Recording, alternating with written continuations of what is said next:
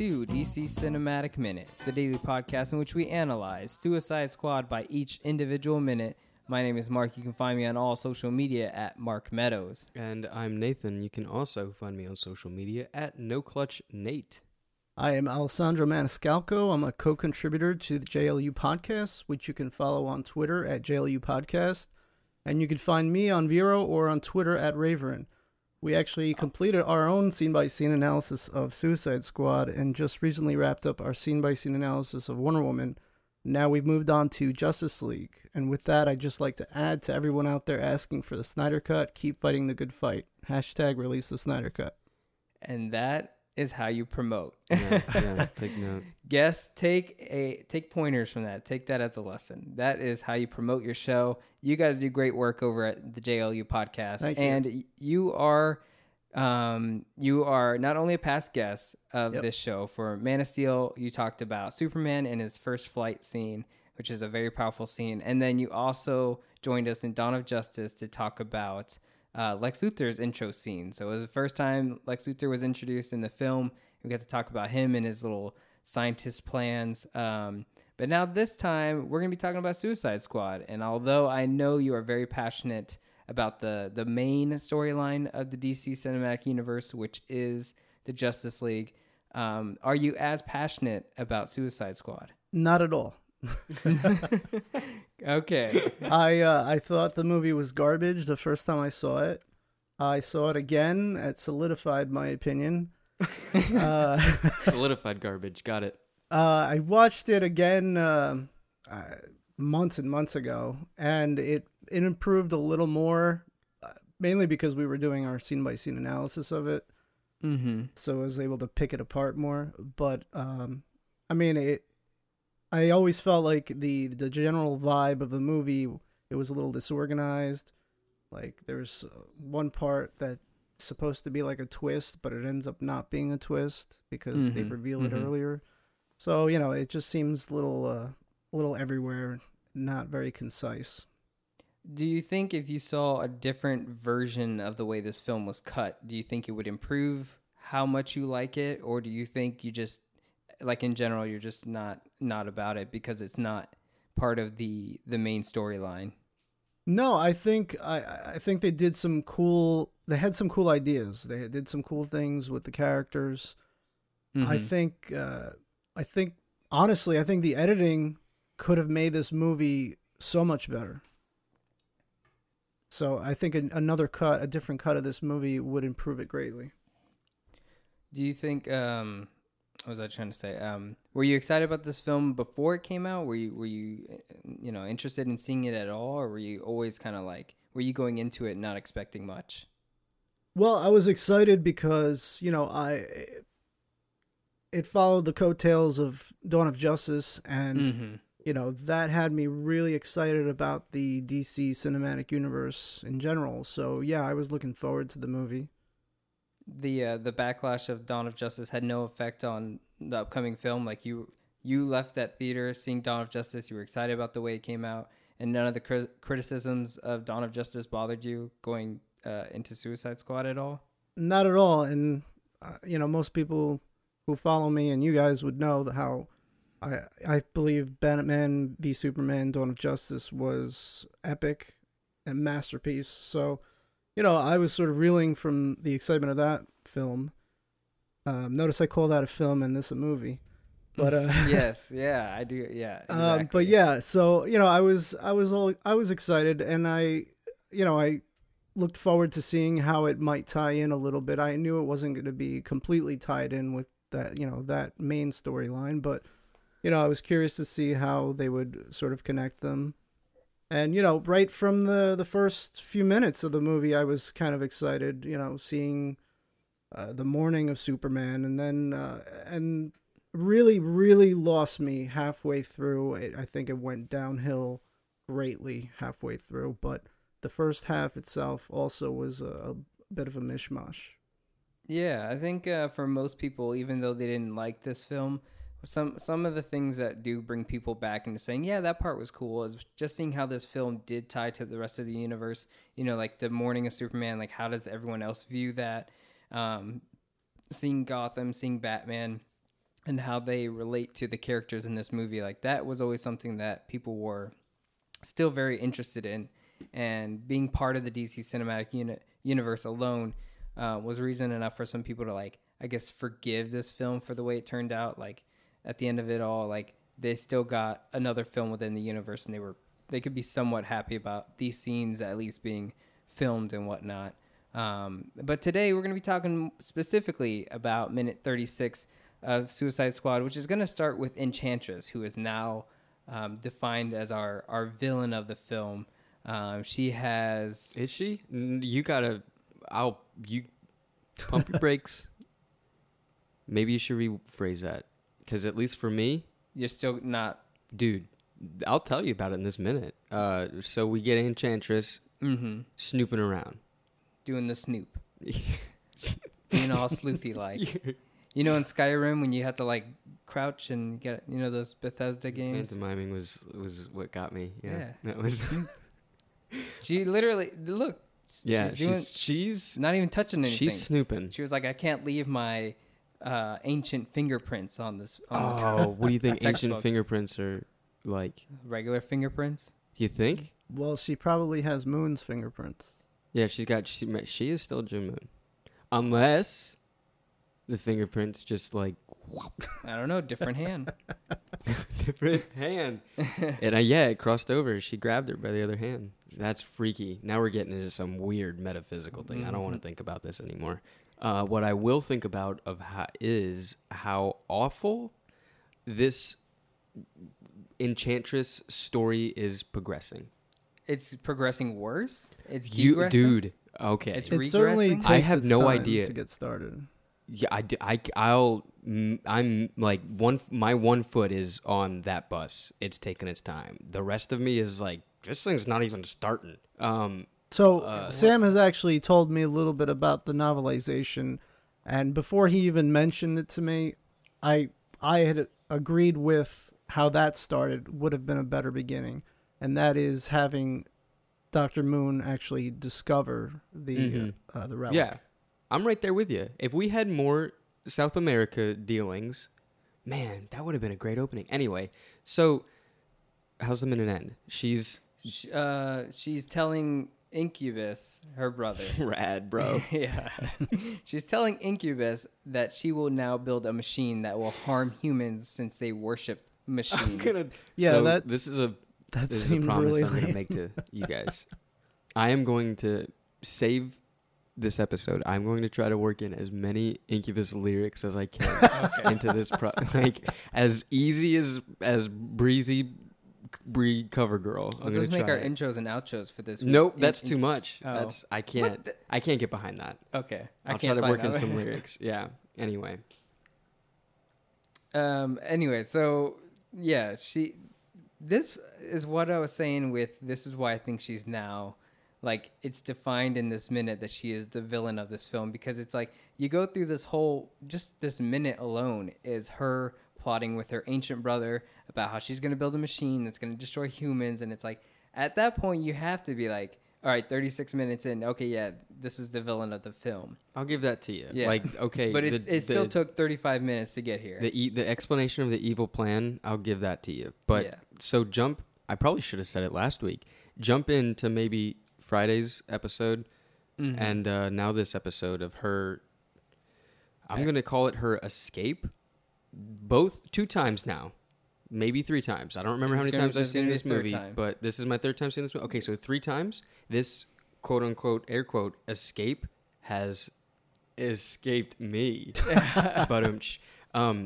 But yeah, so like I'm just now realizing that her like getting up in the morning or at night with the chicken leg scene? Rick Flag, yeah, that whole thing, her getting up in the, like that should have been way more dramatic. It should have been Rick like freaking out, like, oh crap, she's gone. Because now it's like she just poofs, she's gone somewhere, poof, she's gone somewhere else. It's like, oh, now I'm thinking like she's just, now I'm thinking she's just gonna poof back into the hotel room and just be like, sorry Rick, I did what I had to do. I'm back. I'm gonna wake up now. Yeah, we'll get there because that's tomorrow's minute. Man, like it's just she's out of nowhere she's just gone, and then now you're telling me, oh yeah, by the way, she's a villain.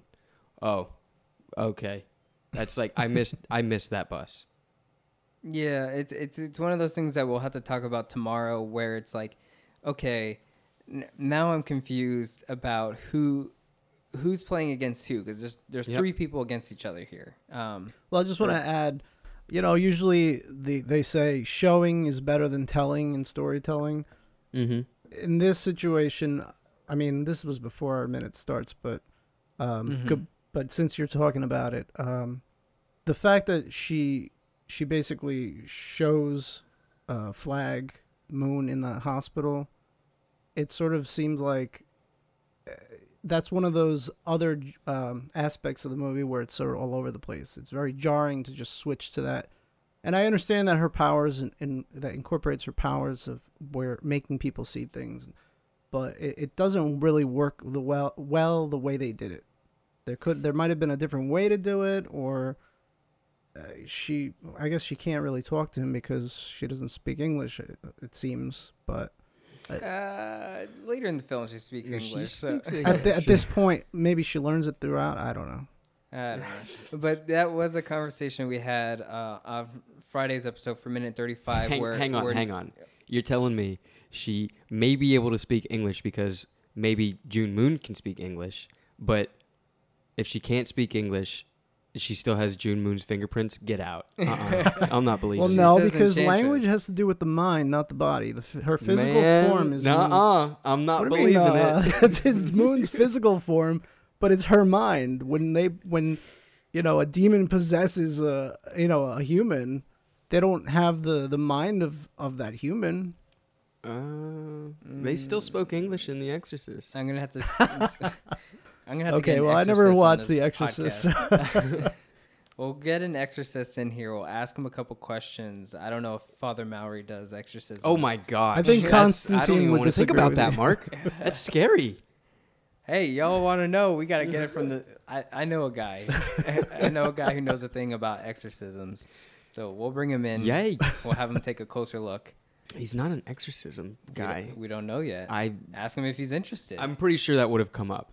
I'm sure if I was a priest and some other priest was like, "Hey, do you want to get into exorcisms?" I'd be like, "Yeah, I'm pretty bored. Let's do something. Let's go for it. Let's learn this stuff. This is like someone has to be into it a little bit." Yeah, So I'm just trying to... Okay, where are we? Oh yeah, the conversation we had last Friday was that show don't tell scene where Enchantress shows Rick Flag a dark future for June Moon. Nathan's question was, is June Moon showing what she will do to June Moon? Is Enchantress showing June Moon? Is Enchantress showing a dark future that's the result of Amanda Waller if you don't let her get away with this? Like, no. Well, I viewed it as a threat.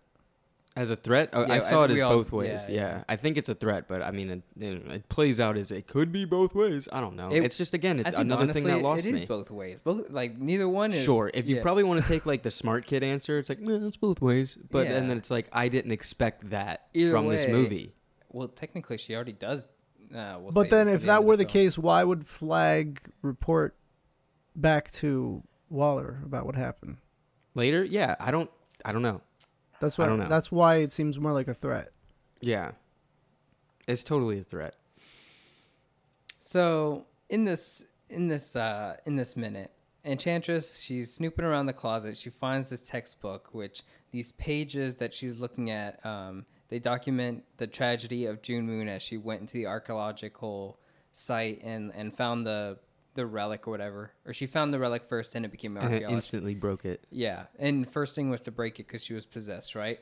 So those pages are in the Art of Book. So if you buy the Art of Book, you can read all those pages. You can read exactly how they were detailing June Moon finding it. It's actually really cool to read it in that format because it actually feels like you're reading a textbook, like a world history textbook. It's pretty neat. It is neat. But you certainly don't get that from the movie. Nope, absolutely not. I think what it even details the chasm, the trench that they built. That was really... There's a lot of the South America stuff in the beginning of that book, and it's good. It's really good. You guys ever see The Descent? No. That's that scary movie when they go. It's on HBO. Part 1 and Part 2. The Mayan temple or whatever. It's like The Cave, but with an all-female cast. So the Descent, this intro that was supposed to be the introduction of how June Moon gets Enchantress, it's kind of like that. That kind of freaks me out. Yeah, there's a scene where she's like, I mean, they have behind-the-scene photos of what this trench looked like as she descended down into it. And it's like they put a lot of detail into that, and it's really just a 1-second clip in the montage of her intro. So, yeah, this textbook thing that they have here in the film and the art of book, it really details her entire chapter of, documenting how she came into possession and how she was possessed by this relic. So it is actually very interesting. I implore everyone to look into it or read it, or I don't know, press pause here and read the text. Dang. Yeah, I don't know. Just check it out.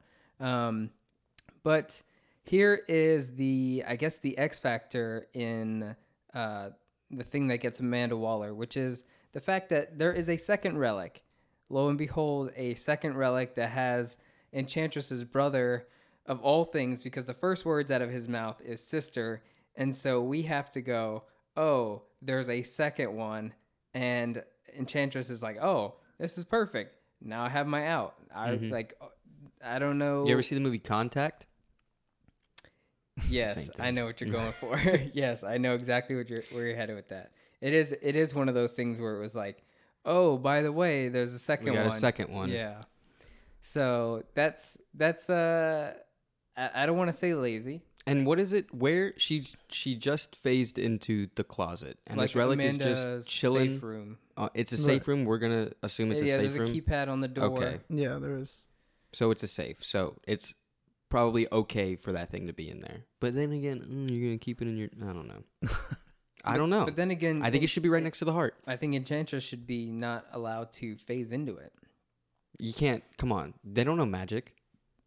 You can't plan for that stuff. I guess not, but I would have had some sort of... You have proximity for Enchantress not to get to you, Amanda Waller, right? Like, if Amanda... Oh, yes. Well, that what was, is it? That was... You're talking about the case beeping? Yeah. Yes. Okay, that, again, is Moon approaching, not Enchantress. If Enchantress was approaching not in a physical form, then it wouldn't detect her, but it was just detecting June's body... for motion detection. That's all that was. Is it just June Moon, or is it all motion? All motion. Oh, okay. So you can't have the same thing for the safe room? Well, she has a lock on that. She doesn't think anyone's going to be able to get through. I guess not. Maybe that's just like, I guess I'm not thinking that someone's going to phase into my bedroom while I'm passed out. I was just thinking like pure proximity. Like I don't want... If I don't want Enchantress to get, or June Moon, either one, to get near me, or else the heart explodes, I don't want anyone getting near the brother. Anything around, anything associated with that witch, right? You put that same idol in the same box as the heart. Yeah. What you're saying makes sense, and Waller probably should have thought of that, but... Yeah. That's just one more flawed. And I'm not trying to be a jerko maxo here, but that seems just like logic. Well, hold on. She probably also doesn't think anything of the artifact, the statue. But she has it. Yeah, she has it. It should be in a lab. She probably doesn't. She obviously doesn't know Incubus is inside it.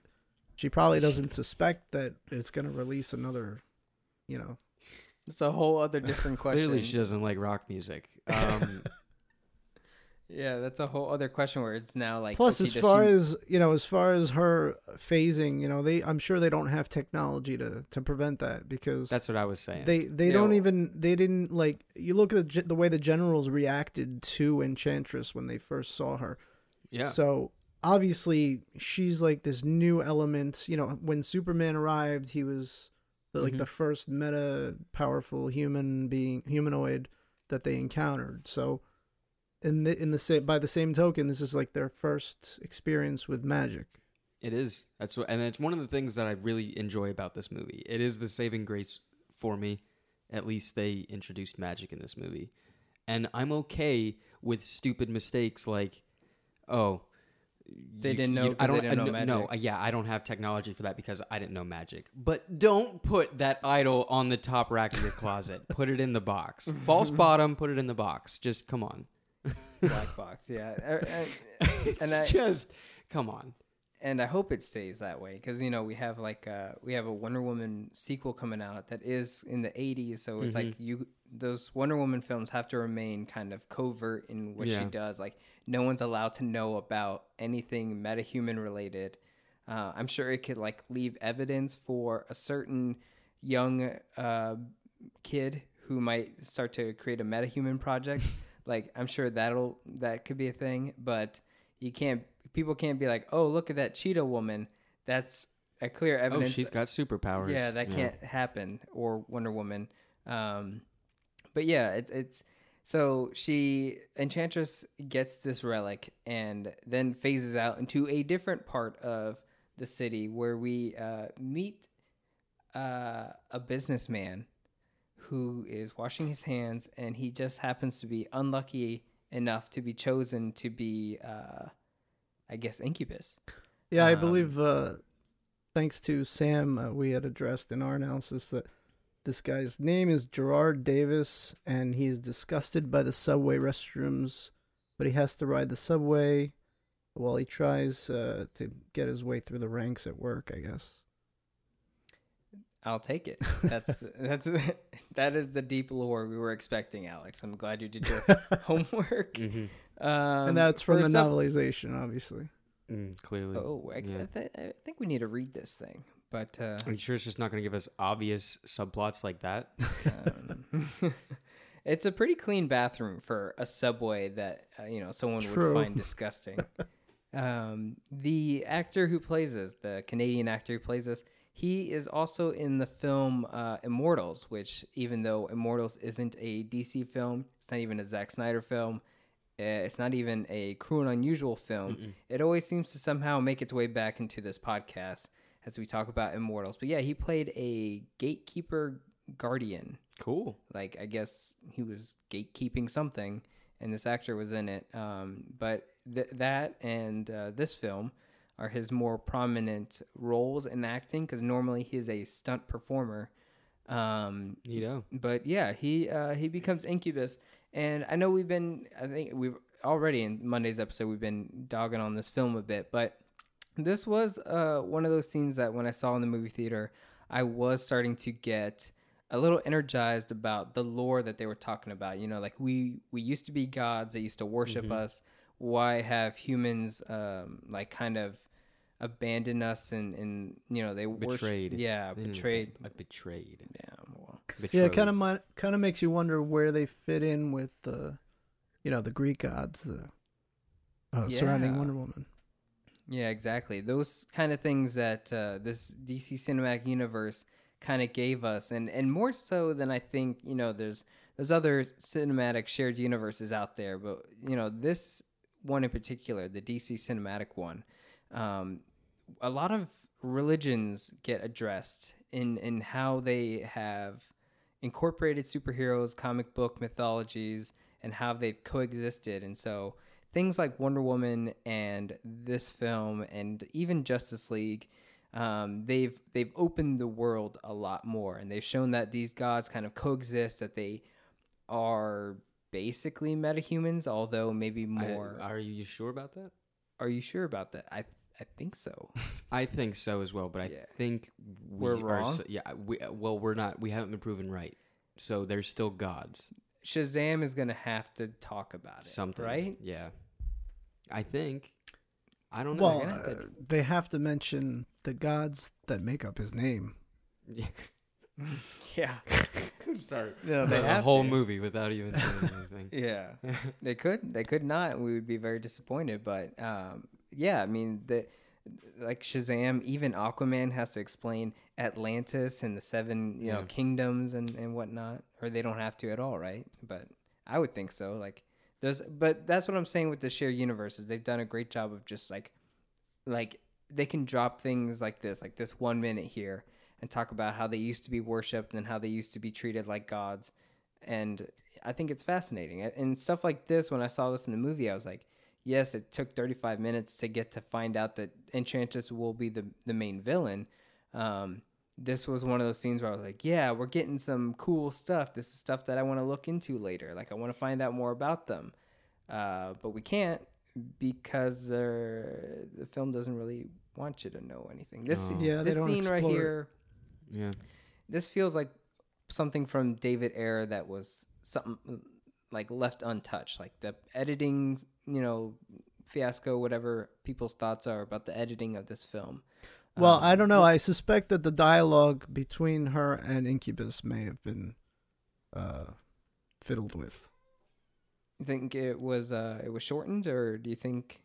I think pretty much. At the very least, I think. Well, my opinion is that it may have been changed. It doesn't seem very strong, and the whole machine thing seemed sort of forced. I mean, they don't explain the machine. They don't explain the machines, and I feel like it should have been at least something that like maybe she should have noticed while she was being June Moon. I don't know. Are they just assuming like television sets and phones, computers, PlayStations, Roku? What's wrong with that? Nothing. I had a history teacher tell me one time that we would be worshiping machines. No. That if there was any like if we were to get just wiped out, and there was like some like sort of excavation happening of Earth, and like things still stayed the same, one of the first things that people would notice is that we must have like worshiped black screens, like these things that you have in almost every room and in every house and everything. It's like that was like they would probably been like, yep, we want to worship that, just like how we would have said like they're like a silly little pot. Yep, they probably worship that. Like, that was a terrible accent. That's what the alien said? No. That's what we say? That's what, like... Southern aliens. You know those don't exist, right?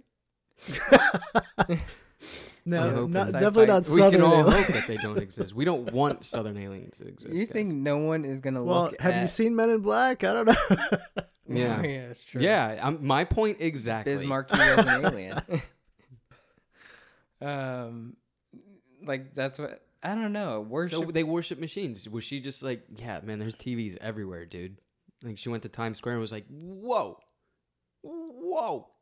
The worshipping machines, I mean, we're making machines. Like, we are... Like, if anything, they're our offspring. Like, I don't know about worshiping them. Well, we're going down this route now. I think what he's saying is sort of how, like, when we look at hieroglyphics and we constantly see images of the sun or whatever...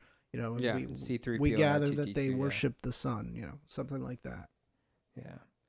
I mean, it is very interesting to kind of think about what they're talking about. The writing itself seems to have taken a step up from the usual. Like, we'll see some dialogue tomorrow that just seems kind of very like, as you say, like it is more tell, don't show. It's like, hey, okay, we'll get into it. But with this one, it's like, the way that these two have a conversation, it's like, where are we? And it's like same world, but later. It's like time has passed. They're talking about the way they worship machines, like just a change of culture and how they were gods.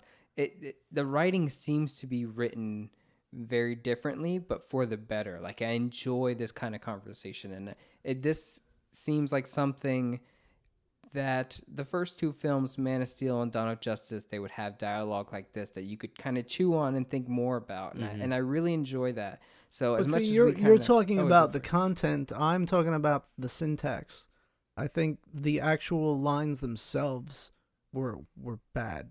I think they could have covered the same material, but better. And who knows? Maybe they did, and maybe it's just the editing that. Well, that's what I'm getting at. But interesting. Yeah. It's interesting how this guy's on his cell phone right before she talks about how they worship machines. Yeah. That's probably what I was thinking. That's a good one. But see, I think the problem lies is that I'm not looking for big hidden messages like that in this film. Do you know what I mean? Yeah. Yeah. It's like maybe the conversation, I'm not looking for a deep conversation that she's supposed to be having with her brother. And would it have been good? Probably. Would it have been better? Absolutely. Yes. But I'm not looking for it. But it didn't have to be deep. It could have just been better.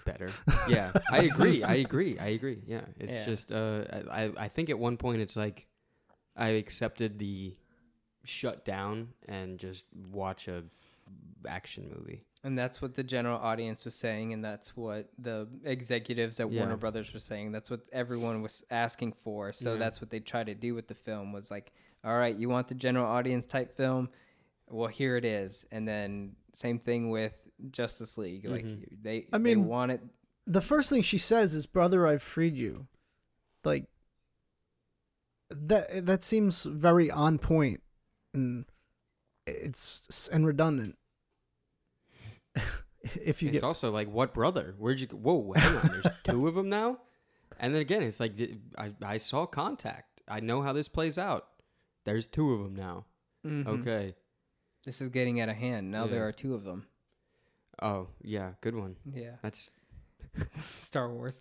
Anyways, but yeah, it's still... and then something as simple as adding a question mark at the end of "but they worshipped us."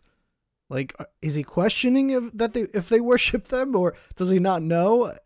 Like, it doesn't make sense. There's just, I don't know. But you get what I'm saying? Like, he's saying, "but they worshipped us," question mark, as if he doesn't know. But they're getting at the fact that they did worship them, and now they worship machines. So, what is it? Make up your mind. It should have been like, but they worshipped us. Right, but that's still not a question. This yeah, it is. No, yeah, it's not a question. I'm trying to think, like, they're just bad people, right? Like, is that the big? Should that be my focus? Is that, okay, you guys are the bad guys, or like, should I be taking that line, "but they worshipped us," and being like, okay, so were you guys good people? Like, did you guys do anything for the humans? Like, "but they worshipped us." Yeah, but did you protect them? Like, I don't get what that means. Am I supposed to feel sorry for you? Basically, this is not a real dialogue. This is narrative for the audience sake. And that's why it's bad. Because it doesn't properly give exposition. I mean, she's saying we were gods to them. Like, what, he doesn't know that? Yeah. So, but I do think it's cool how she comes through the mirror. That was pretty cool. Yeah. It's a great visual, like, visually I think it's Enchantress's scenes without dialogue, they're very pretty. They're very cool looking. It's like the weirdest kind of stuff you've seen David Ayer do. It's like, oh, really interesting. You know, if you saw this in like a trailer, you'd be really excited to see the movie because you want to see what's going on in it. It all looks really cool. It's just you know, like the film that we have it's kind of hard to understand, like what's the more important part, the fact that you two are free and roaming around, or this kind of flashback that you guys are having a conversation about, like, or even like the evil plan that happens to be, now I will build a machine that destroys them. Like, it's just it's a lot to take in. 35 minutes in, when it's like you should have started this way. Yeah, you should have started the film this way, so we kind of cared. But I think they were probably going for okay, this team is forming, and now one of their ranks betrays them. But it just was not done well. And that probably wasn't even Ayer's plan. I guess we could ask him, right? That's why Twitter's a thing, I guess. Well, so, God forbid we ask directors their intent. You get people jumping on you. God forbid we see a director's film that they wanted to put out, right? That's true too. But the only other kind of villain that I can think about that relates to this is, I don't know if you guys have seen X-Men Apocalypse, but they kind of come back thinking, why am I not being worshipped? 2,000 years later or so, whatever. I'm not good with dates, but I'm not good. You gotta be nice. You gotta be. I gotta pay for the like tab. a gentleman. Yeah. Open the door. Open the door for them. Okay. There was a lot of hate for that movie, but I kind of liked it, and I think they pulled that aspect off way better than this. Yeah, I left X-Men Apocalypse. That was one of those films like Dawn of Justice where, well, maybe not like Dawn of Justice, but I walked out of X-Men Apocalypse going, wow, that movie was great. And then everyone on the internet was like, that movie was god-awful. And I was like, I saw the wrong movie. I thought it was pretty cool. Same here. Anything, I don't know. Like, my only complaint about that movie, as far as I can remember, was that end scene with Jean Grey was dragged on a little bit long. Yeah, I will. Yes, yeah, that was the last battle thing was like a little. The third act is one of those things where it's not done as well as Dawn of Justice, where it introduces the Trinity and they go in for it, and it's like it is very engaging. But yeah, X-Men Apocalypse's third act is it makes you tired at the end, exhausted.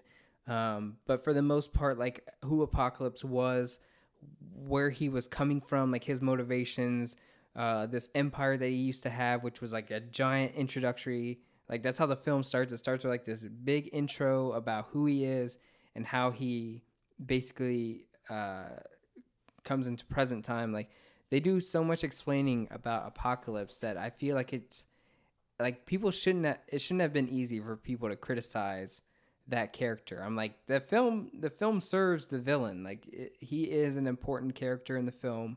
I understand how powerful he is and his 4 horsemen. Like I get it. I'm on board. I'm having a great time. So that's what this film should have done. And I can't remember if Apocalypse came out before. I think it came out after Suicide Squad. But yeah, like the way that film started is how this film should have started, so that we cared about what these two are doing right here. And for me to care about it right now, even though I kind of do, it is still, I have to force it because they don't come back to this ever again. But yeah, that's my closing notes on this one. You guys, that was a good one. You guys have anything else before we wrap up for today? No, man. No, I think that's it. Alrighty. So we're going to wrap up for today. If you enjoyed everything you heard, you can find us on all social media at DCU Minute and the Facebook group, the DC Cinematic Minute Listener Society. And you can join us, other guests, and other listeners to talk about today's minute or any other minutes that you're catching up on the podcast. And we'll catch you tomorrow for minute number 37 of Suicide Squad.